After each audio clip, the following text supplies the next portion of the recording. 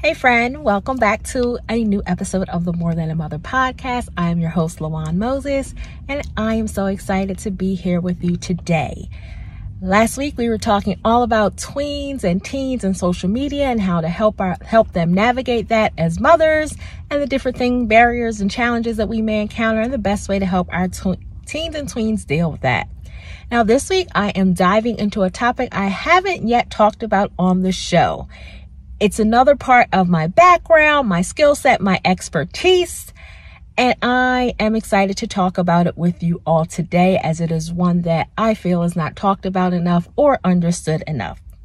If you don't know, by day, I do still have a full-time job and I work with victims of crime, specifically domestic violence victims, and I help them to get services, get assistance, find ways to get out of their situation, navigate their situation to the best of their ability, safety plan, and just really kind of help them in hopes to get them to reclaiming the power over their lives and really feeling empowered to break away from their abusers and situations.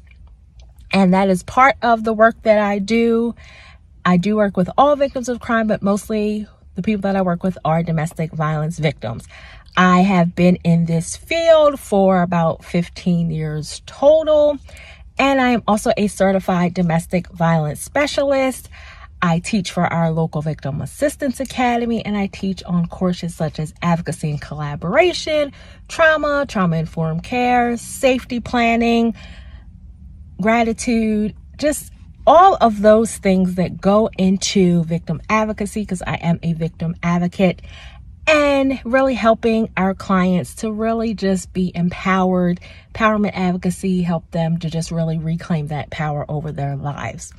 Today, I wanted to dive into talking about domestic violence, because if you don't know, October is Domestic Violence Awareness Month, along with all the other special occasions and things that are honored this month. It is Domestic Violence Awareness Month.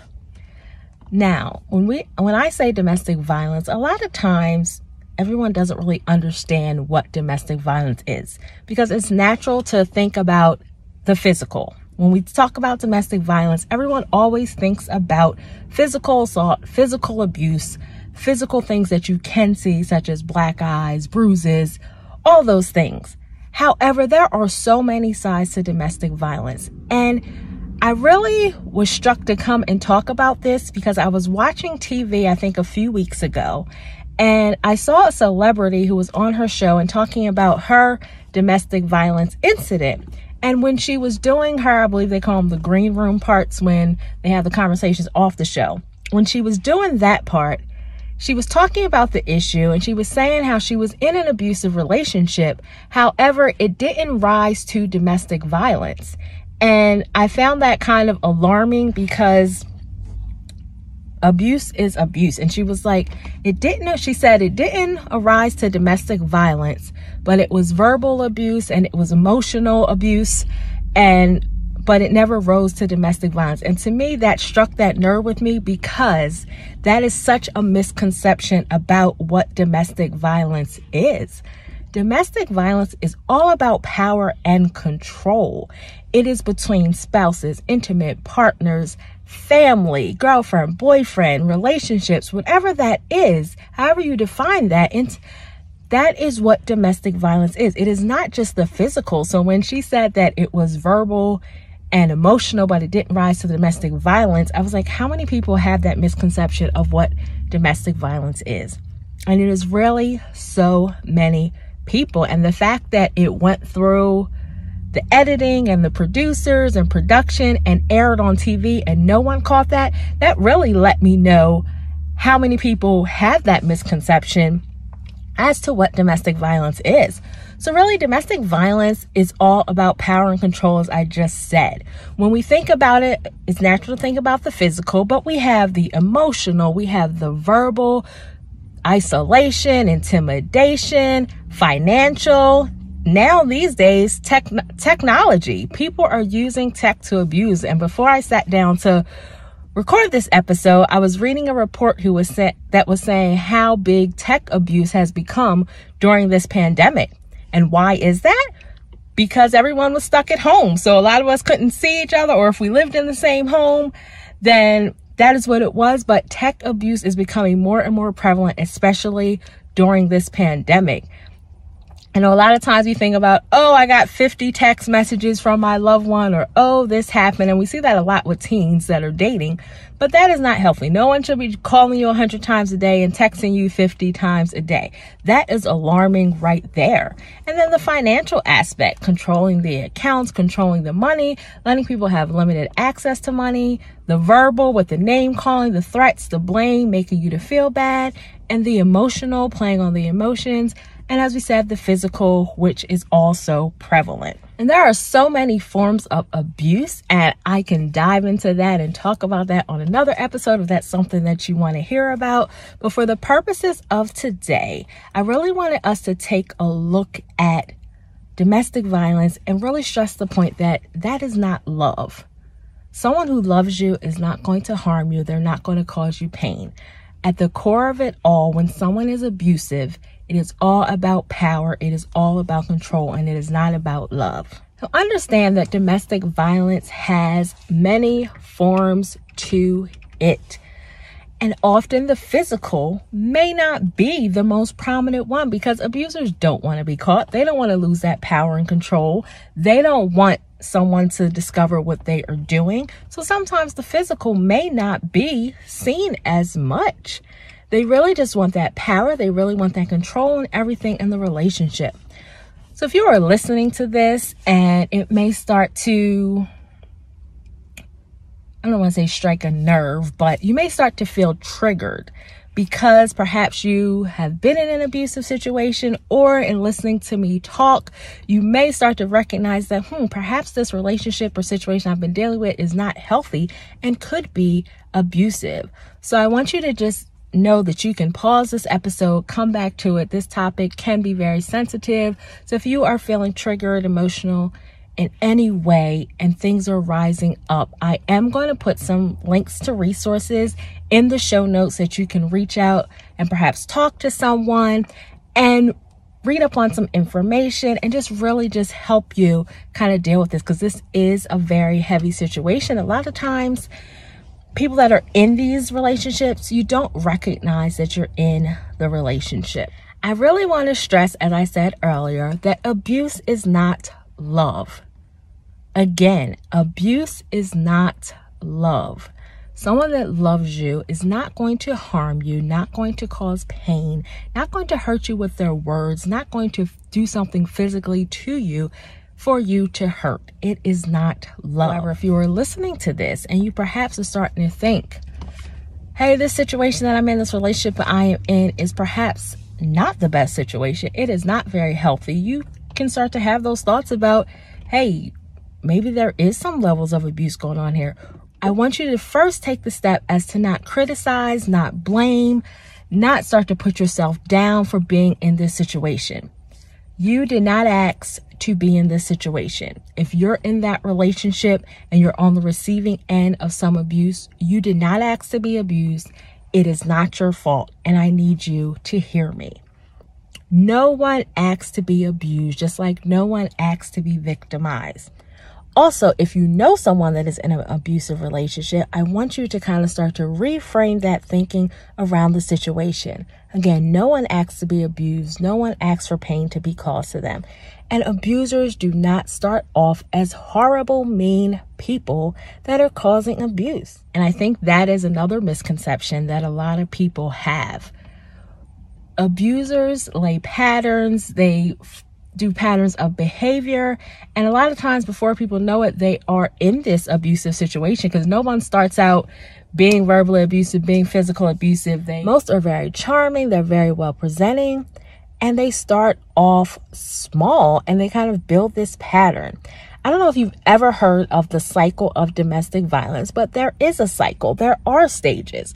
The stages include that tension building phase, to where perhaps our person that is on the receiving end, they start to walk on eggshells. They can tell that something's going to happen. There's that tension in the air. And then we have that incident, the abuse occurs, whatever it is, be it the words, the conversation, the physical abuse, it occurs. And then after that is the apologies, the reconciliation, and what we kind of call that honeymoon phase, to where the abuser is apologizing. And what we find is this is a cycle that abuse victims tend to find themselves in, and it starts off small and it builds and it builds and it builds. And in the beginning, there is less time between abusive situations, less time between incidents. But then the time gets shorter and shorter. And before we know it, they're in this pattern. They're in this unhealthy relationship, this toxic relationship, and really find themselves stuck and not realizing how they got here, wondering what is happening and what can I do? Because abuse victims are isolated. I don't know if you understand this. If you're listening, perhaps if you're in this situation, you can relate. Or if you're someone that is perhaps on the other side and you're seeing one of your loved ones in this and you're not understanding, why are they in this situation? Why do they stay in this situation? What is happening? Realize that there are so many barriers for victims of abuse, victims of domestic violence. Fear is one, because a lot of times, and as we know by research, the most dangerous time for a domestic violence victim is when they try to leave a relationship. So there is that fear of what's going to happen to them, what's going to happen to their children, what is going to happen just overall in general. Then a lot of time that dependency is built. Because the abuser has so much control, our abuse victim finds themselves being controlled financially, being controlled on all angles. So they may not have access to funds. They may not have access to the things that non-abuse victims would have access to give them that freedom to get up and leave and do what they want. And also that isolation. They are isolated from family, from friends.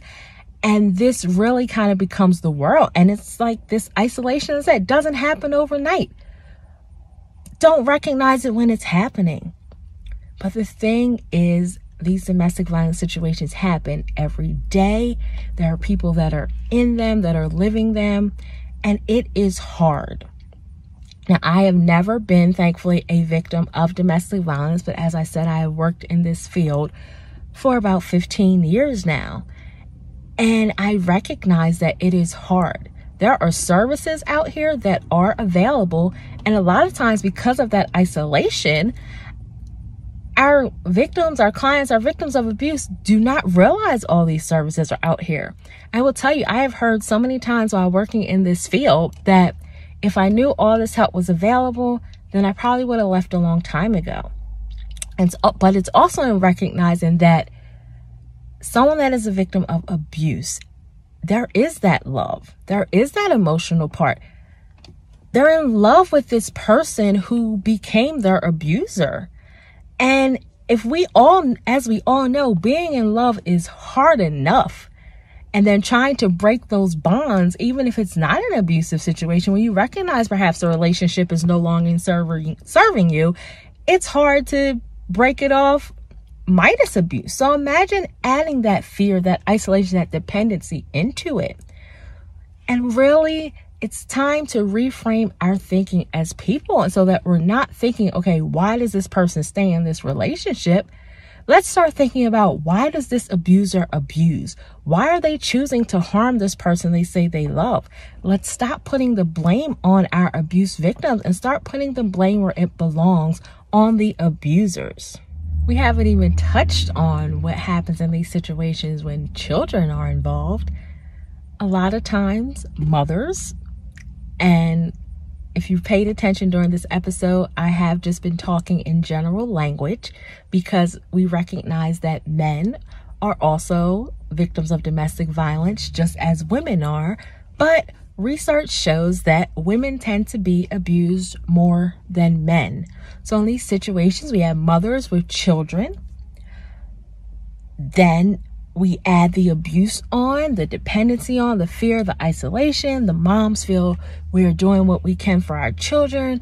We're staying in these situations because our children perhaps need something. And what is not being recognized is that Research also shows that children living in homes where domestic violence occurs, they don't even have to witness it. They can just hear it, and it has an impact on them. So there are so many layers to domestic violence, especially depending on if it's a family relationship or an intimate partner relationship. There are so many layers, and the purposes of this month, Domestic Violence Awareness Month, is just to bring awareness to the issue, bring education, put knowledge out there so that we can really start to understand the dynamics of domestic violence, the cycle of domestic violence, the resources that are available to perhaps help people get out of these situations. And a lot of times for our victims of domestic violence, it is not fair. The things that they experience are not fair. It really isn't, because a lot falls on them to have to do to change these situations, to get out of these situations. And imagine already feeling overwhelmed. Imagine already feeling emotionally frazzled. And then you have to put all these pieces together to try to flee your situation. And nobody really wants to flee to a domestic violence shelter. Nobody really wants to leave their whole life behind. And that is what a lot of times victims of domestic violence are experiencing, having to flee their homes in the middle of the night, having to just take a trash bag full of belongings for themselves and their children. This is not easy. And then the emotional components, the psychological components, those things that have to be worked through, the healing from the trauma, because this is a trauma that is out there, a big, big trauma that requires healing. So as we go through Domestic Violence Awareness Month, if you want to hear more about this, let me know. If there's something specific that you would like to talk about, I can do an IG Live, another podcast episode, whatever it may be. What specifically do you want to hear about? Do you want to learn more about? But it was just important to bring out and talk about this issue of domestic violence that impacts people on so many levels, from those in the situations to the family members that are outside observing. But what we really want to do is get away from that victim blaming, be that supportive resource, and also recognize that not everyone in domestic violence situations, one, are ready to leave, or two, they may not want to leave. So then we tackle the avenue of safety planning. Safety planning, not only just to leave your situation and what you may need to have on hand if you have to flee, but safety planning if they're staying in the situation, if they're not ready to leave or don't want to leave that situation. There are so many layers. I could go on and on and on, but I really just wanted to touch on this issue. We hit the surface. I hope that this episode was easy to follow, because I found myself wanting to give so much information. And if you want to hear more about this topic, let me know. Send me a message on Instagram, email me. Let me know if there's anything specific you want to talk about, that you want to address. If perhaps you're a victim or a survivor of domestic violence and you want to come on and do an IG Live, do a podcast episode and talk about that, my DMs are open. My email is open. So again, as we go through this Domestic Violence Awareness Month, let's start to take a trauma-informed care approach to where we are recognizing the impacts of these trauma, and we stop asking that question, why does he or she stay, and start asking, why does the abuser abuse, and hold these abusers accountable.